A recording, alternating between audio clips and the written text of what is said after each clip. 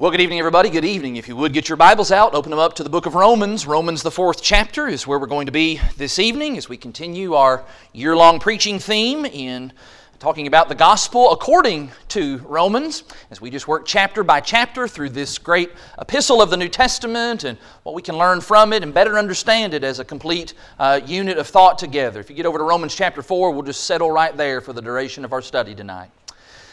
It is great to see everybody again. So glad that you chose to be with us this evening as we bring to a close what has been just a very marvelous first day of the week, just a beautiful day God has given us. We come meeting once again, and it seems like the daylight's been extended a little bit week by week, and actually I think next Sunday is when the time officially springs back forward. And so it's just nice and pleasant to be able to come together again as the sun is just starting to set, and for us to focus our attention once again upon our great God. And I hope you're ready right now to give some very serious attention to the Word of God. Romans is not, somebody's already said this to me a time or two before, and I knew this well before I started this study in Romans. Romans is not the milk of the Word. We are talking about some meat kinds of stuff, and that means we need to be kind of diligent and locked in as we study through this important book of the Bible. Read with me, if you will, in Romans the 4th chapter. I'm reading here in verse 16. I want to begin with verse 16 in Romans 4 and in verse 16. That is why it depends on faith, in order that the promise may rest on grace and be guaranteed to all his offspring, not only to the adherents of the law, but also to the one who shares the faith of Abraham, who is the father of us all. Are you a child of Abraham? I'm actually asking that to you. Are you a child of Abraham? You know, if I were to ask that question to a Jew, are you a child of Abraham? A Jew would say almost immediately, yes, absolutely.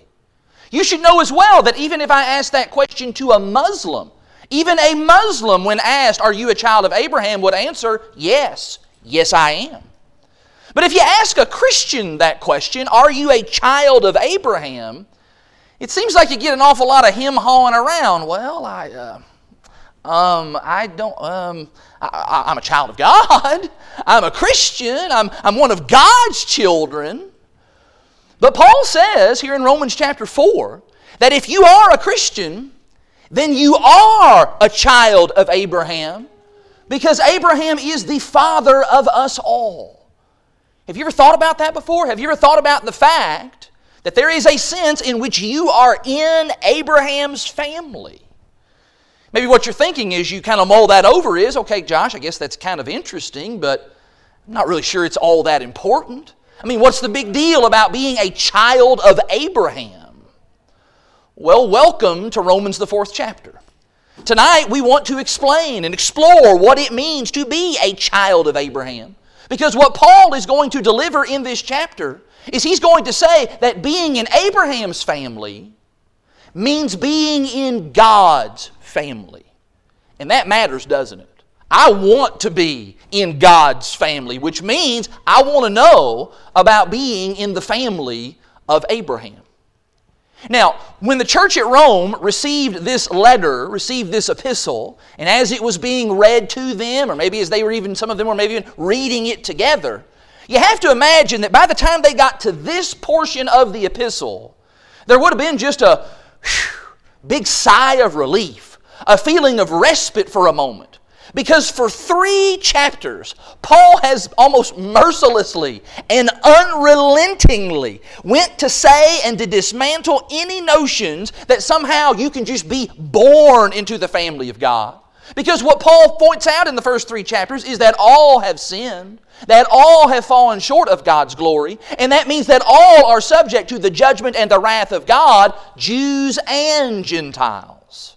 And by the end of chapter 3, though, that begins to shift a little bit. We noticed that last Sunday night in our study of Romans 3.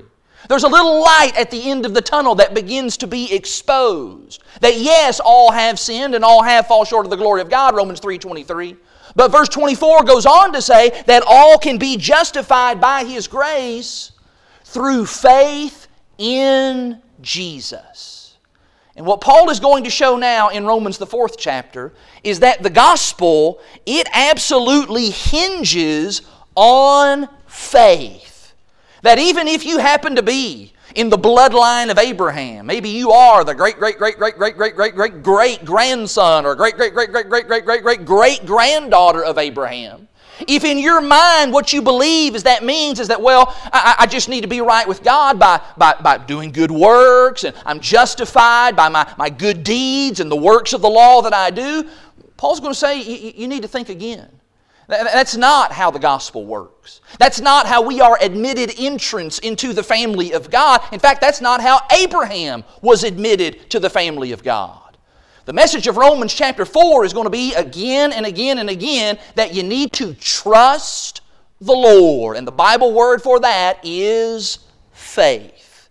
And what Paul will argue in kind of the first half of this chapter is that that's how Abraham was saved. He was saved by faith. And then in the back half of the chapter, he's going to argue that if you and I, if we're going to be saved, if the people at Rome was going to be saved, it's going to take the exact same thing.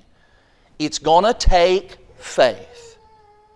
Now, before I can launch into that discussion this evening, I need to make certain that we don't have any misunderstandings at all. So I need to just begin with a couple of disclaimers. Let me just say to you, first of all, very, very clearly, that this chapter, Romans 4, it is not, I repeat, it is not an argument for faith-only salvation. No one in the church at Rome, the original recipients of this letter, nobody in that church was somehow under the impression that you could be saved by faith alone, believing in your heart alone, without any kind of action, any kind of obedience and work going along with that. In fact, I'd maybe even be so bold as to say this evening that there weren't any churches or any Christians in New Testament times who believed that you could be saved by faith only. That false idea and that false doctrine really didn't begin to crop up until centuries later. And so for anybody to try to read the text of Romans chapter 4 and all that it says about faith and somehow come away thinking that, oh, you can be saved by faith alone, that is a huge mistake. And the reason I say all of that here at the beginning is because I don't want us tonight to get uncomfortable just because Paul is going to say several times here that we can be saved by faith. Somebody's going to read those verses and be, oh my, come on, Paul. Paul, don't you know anything about repentance? Paul, haven't you ever heard about confession? Paul, don't you know anything about baptism? Well, as a matter of fact, Paul does know about those things. In fact, he talks about them in this epistle. He's already talked about repentance, chapter 2, verse 4. He's going to talk about confession, chapter 10. He'll talk very thoroughly about baptism in chapter 6. Paul knows that all of those steps are crucial and important and essential. But what Paul also recognizes is that faith is the starting point. It is the engine that drives this train. Paul understands that without faith, without trust in God, then everything else falls apart. Without faith, there's not going to be any of that other stuff. And so this evening, I'm going to be just content to let Paul be Paul. I'm going to let him just say what he says. I am not going to feel obligated that every time Paul says something about being saved by faith, that I feel the need to somehow say, now you guys know that doesn't exclude baptism, don't you? I take it that you already know that. And I believe that the church at Rome already knew that. When Paul speaks of faith in this chapter, he's not saying that, well, all you got to do is just believe in Jesus in your heart or in your mind and you're going to be saved. No, he speaks about faith as being the driving force, the driving principle in all that we do for the Lord.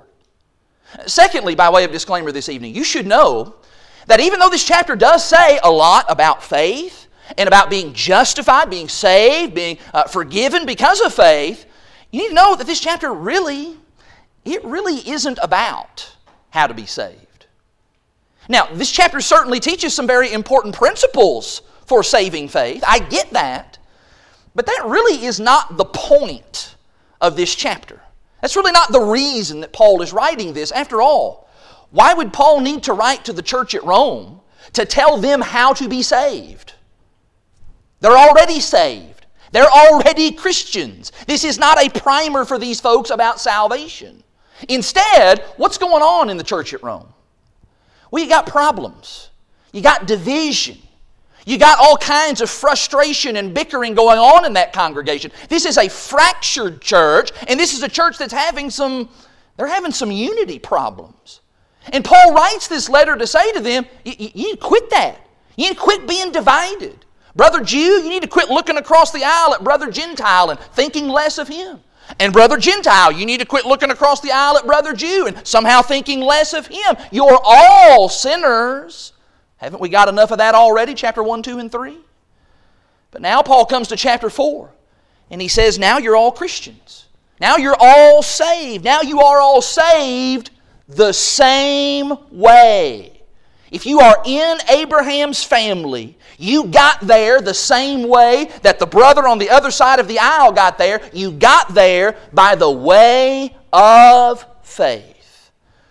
And so this chapter really isn't meant to be a step-by-step procedural for how to be saved. What it's meant to do is it's meant to show that unity can be achieved, and it can be achieved through our common faith in Jesus the Christ.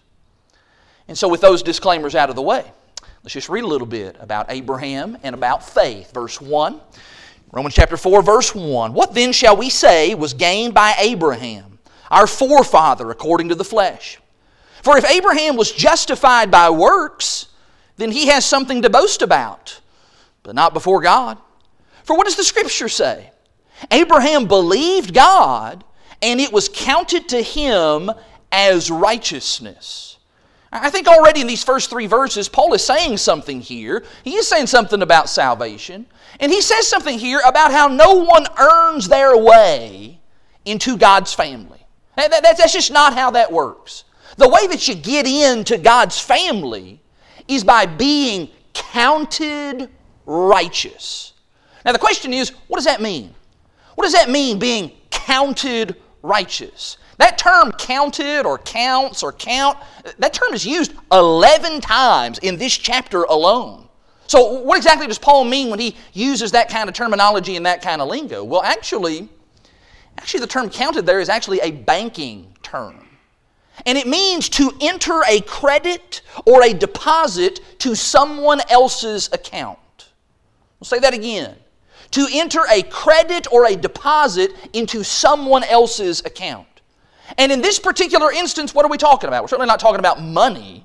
No, what we're talking about is we're talking about how God credited and deposited righteousness into Abraham's account. Verse 4.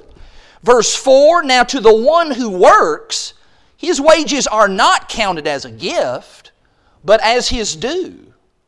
Notice here how Paul says this is very different. This idea of counted as righteousness, this is a very different concept than the idea of earning something. You know, if you go to work and you put in a hard day's work or put in a full week's worth of work, and then your boss comes to you on payday and they bring you a paycheck and they say, here, I've got a present for you, I've got a gift for you. What are you going to say? You say, that's not a present. That's not a gift. I earned that. I worked for that. Give me my paycheck. It's what you owe me. That's how that works when you work for something. But by way of contrast, verse 5. Verse 5, to the one who does not work, but believes in Him, or trusts in Him who justifies the ungodly, his faith is counted as righteousness. Paul says here that righteousness is not some paycheck that you can earn or I can earn or even Abraham could earn. It is not something that God is ever going to owe us or anybody else. Instead, what Paul says is he says we will believe in God, we will believe in Jesus, and God will then deposit that righteousness into our heavenly account, our spiritual account, if you will. The other way of saying that is God makes us right, and He does that as a gift. That is the very idea of grace. Paul really punctuates that thought by referencing the example of David, and he quotes from the 32nd Psalm in Psalm 32 verses 1 and 2. Look at what he says in verse 6. In verse 6, just as David also speaks of the blessing of the one to whom God counts righteousness apart from works. Here's the quotation, blessed are those whose lawless deeds are forgiven, and blessed are those whose sins are covered, and blessed is the man against whom the Lord will not count his sin. Do you notice that what you have there is you actually have three kind of parallel expressions in that psalm. Blessed is the one whose lawless deeds are forgiven. Blessed is the one whose sins are covered. Blessed is the one whose sins are not counted against him. Do you see there? All three of those ideas are saying the same thing.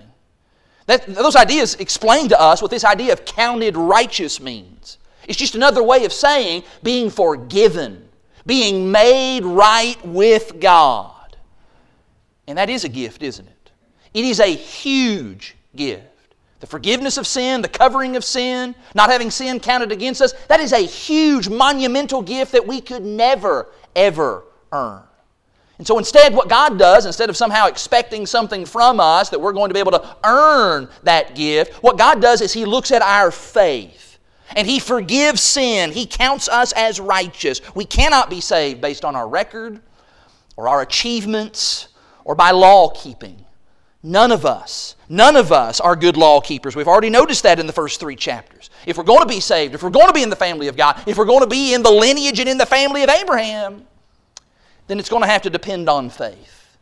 And so, verse 9, is this blessing then only for the circumcised or also for the uncircumcised? Now, we need to just appreciate what Paul kind of already anticipates about what he's going to be up against here, the kind of people that would have existed in that congregation at Rome. There would have been some Jewish brethren who would have been ready to say, yeah, Paul, you got to have faith. Believing and trusting God, that is very, very important. But you know what, Paul? It is only the faith of circumcised folks that really matters. That's really the only kind of faith that has any kind of value here. If you're not circumcised, and you know what, it doesn't really matter how much faith you've got, you're out. All bets are off for you. In our Wednesday night study in the book of Acts, we're fixing to be very close upon how this commonly held belief about circumcision in the first century, how it caused lots of problems in the first century world. There were first century Christians who believed that circumcision was an essential step in order to be saved. That if you wanted to be right with God, okay, yeah, you needed to hear and believe and repent and confess and be baptized, but you also on top of that had to be circumcised. And Paul, of course, is going to have to deal with that very personally in Acts the 15th chapter. So the question that's come here is that true? Is being circumcised the real measure of being a person that has saving faith? Paul answers it, the back part of verse 9. We say that faith was counted to Abraham as righteousness. How then was it counted to him? Was it before or after he had been circumcised? It was not after, but before he was circumcised. What Paul challenges his readers to do is to actually just crank out their Old Testament, open up the book of Genesis, do a little bit of a history lesson. Here's the question, when did that covenant of circumcision begin? If circumcision is so important, let's just go back to the beginning. When did the covenant of circumcision begin? Did that begin when Abraham first began to do business with God and began demonstrating his faith in God? Was circumcision on the scene at that moment? Answer, no, it was not. Abraham was counted righteous before God all the way back in Genesis chapter 12. In fact, especially in Genesis chapter 15. Abraham wasn't circumcised. That wasn't introduced until Genesis 17. Do you know how long is in between those kind of time markers? At least 13 years. And so what Paul says here to these brethren is he says, hey, don't go bringing that circumcision stuff into this discussion. That business about Abraham being circumcised, that happened way after, literally years after he had already been counted righteous. And how was he counted righteous? It wasn't by circumcision. He was counted righteous by his faith, even while he was an uncircumcised man. Verse 11, he received the sign of circumcision as a seal of the righteousness that he had by faith. When? While he was still uncircumcised. The purpose was to make him the father of all who believe without being circumcised, so that righteousness would be counted to them as well. You know, in many ways, Abraham is kind of the ideal model, the ideal example for what it means to be made right with God purely by faith. Maybe in some ways you could go so far as to say that Abraham was a Gentile who became the father of the Jews. Imagine saying that to a room full of Jews. That probably wouldn't go over very well, but I think that's actually what's going on there. Verse 12, and to make him the father of the circumcised, who are not merely circumcised, but who also walk in the footsteps of the faith that our father Abraham had before he was circumcised. Paul just kind of says it here. Hey, listen, circumcision, that doesn't matter anymore. That's not the key. That's not the golden ticket that you need in order to be in a right relationship with God. The key here is, do you trust the Lord? I'm going to let God take care of things. I'm going to trust the Lord to handle how some stuff works. There's going to be things in life that people are going to encounter that I don't have any control over that. There's nothing I can do about that. What am I going to do? Am I going to try and just demand that I can control that and I'm going to take care of that? No. There's going to be some stuff we're going to have to learn. God's going to take care of that, especially when it comes to salvation. He's the one who knows how that works. He's the one that's going to take care of all that. I'll have to walk by faith. That's what Abraham did. And what Abraham did, Paul says, it ended up setting the example for everybody who would come after him.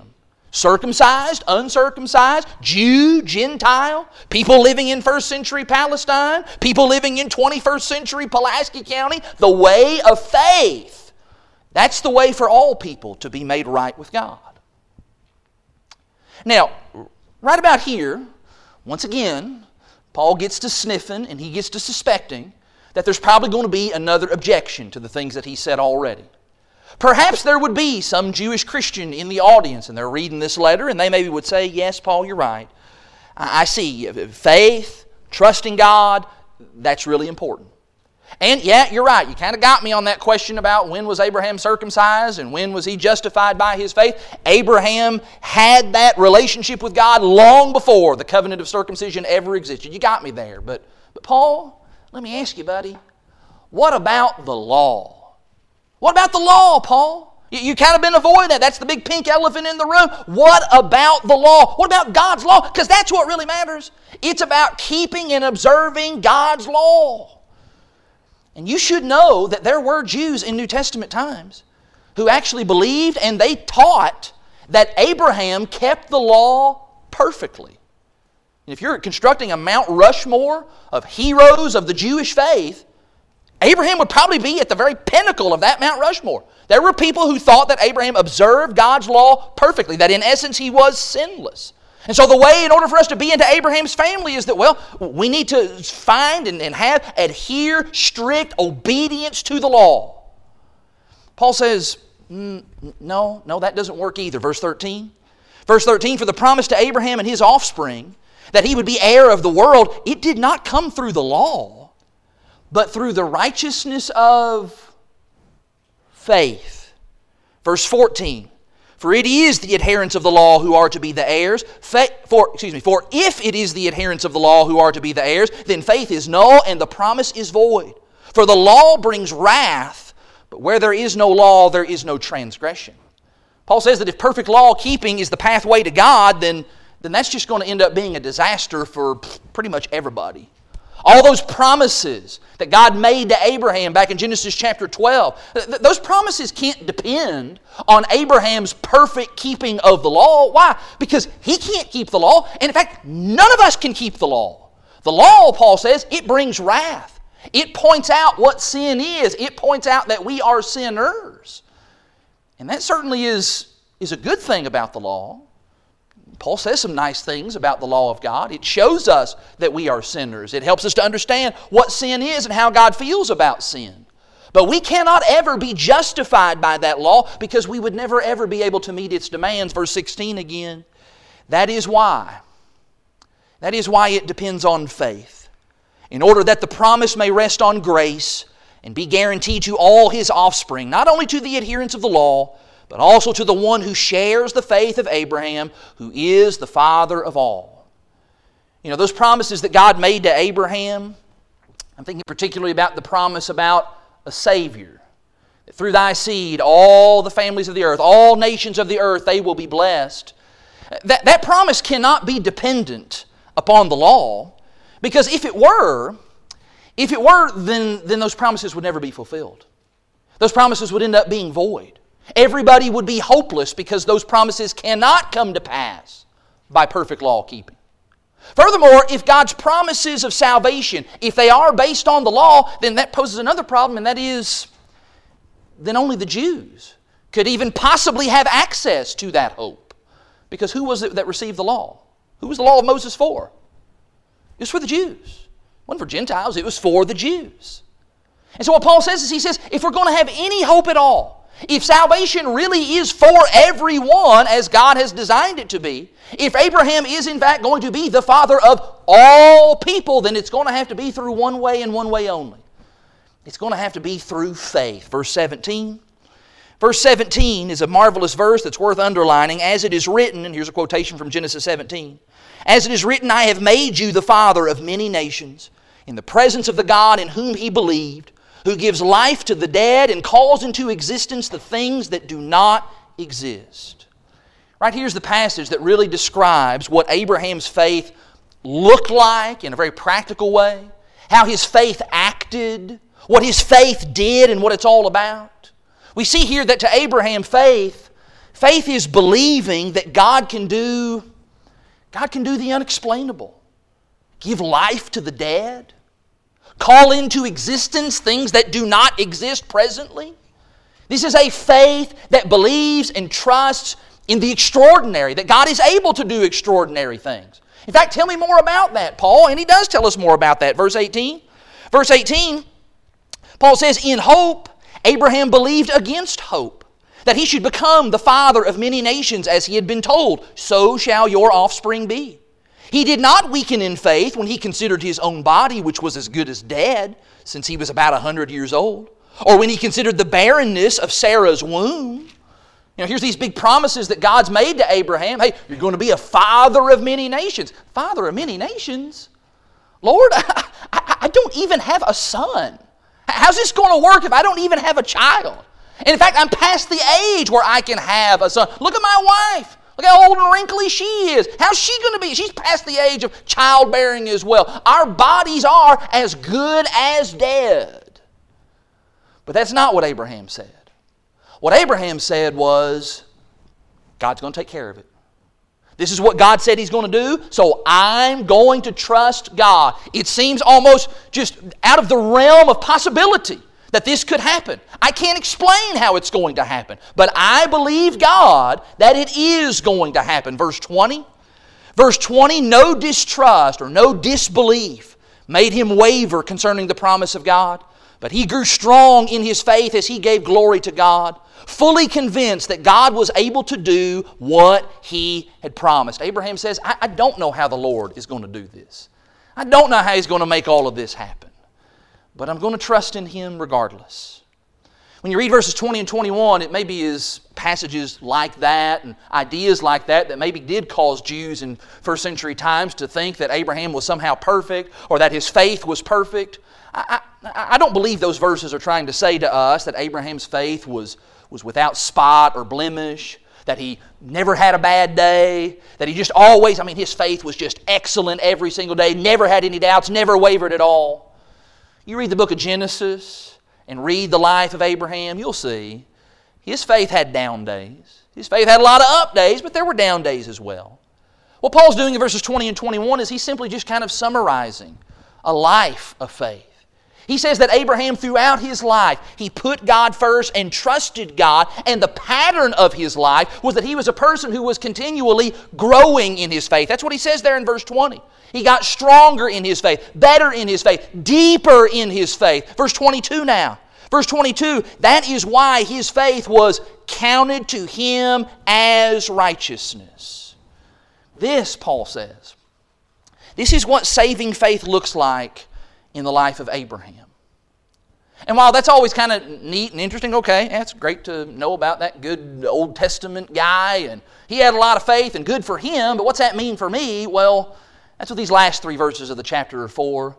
Here's what it means to us. Verse 23, but those words, it was counted to him, they weren't just written for his sake alone, but for ours also.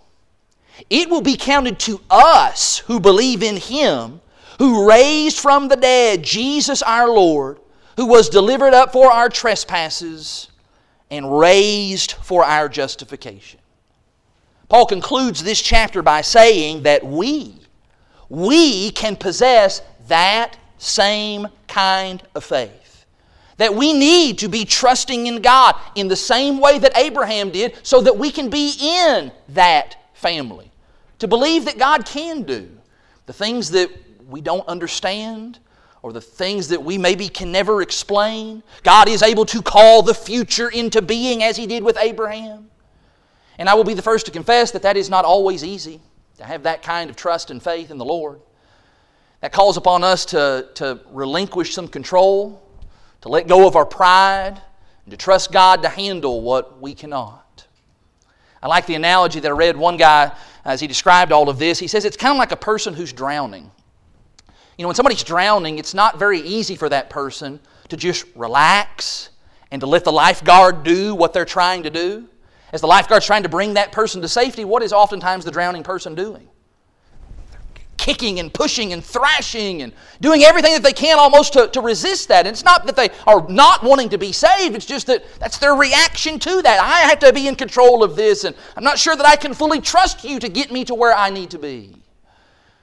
But that's what we need. We need to let go. We need to relax. We need to let go and let that lifeguard do his job to bring us to safety. And so it is with God. That's the way of faith. That's what's being described here in Romans chapter 4. Now, let me conclude this evening with two takeaways or two questions that will be worth carrying with us and taking with us and thinking about, and then maybe taking some appropriate action as we see fit. First of all, let me just ask, do I have the faith of Abraham that's described here? You know, Paul talks about the Abraham faith as being something that is attainable, something that you and I can have. The question is, all right, do we have that kind of faith? Or maybe at a bare minimum, are we striving for that kind of faith? Are we cultivating and growing that kind of faith in our life? You know, Abraham was not able to just make all of God's promises come to pass. I mean, it's not like Abraham could cause the Messiah to come into the world and bring blessing to all peoples. There's nothing Abraham could do about that to force God's hand about that. That was way off into the future. That required trust. And you and I need to think about that. There are so many things in our world right now that, man, I really do wish I had some control over. I really wish I had some say over. There are things even in my life personally and in my sphere of influence in my world that, man, I wish there was more I could do about that. And I'll do what I can do. I'm going to take my part and do the actions that I need to be involved in. But at the end of the day, I'm going to have to just place my trust in God, that He is going to cause all things to work together for good for those who love Him. Which brings me to this second takeaway question for us this evening, which might seem out of place as we've talked so much about faith this evening, but I do believe once again, this is the reason Paul is writing this chapter, and that is to ask, do I value being a part of Abraham's family, which is the same as being in God's family? Do I value being a part of that family?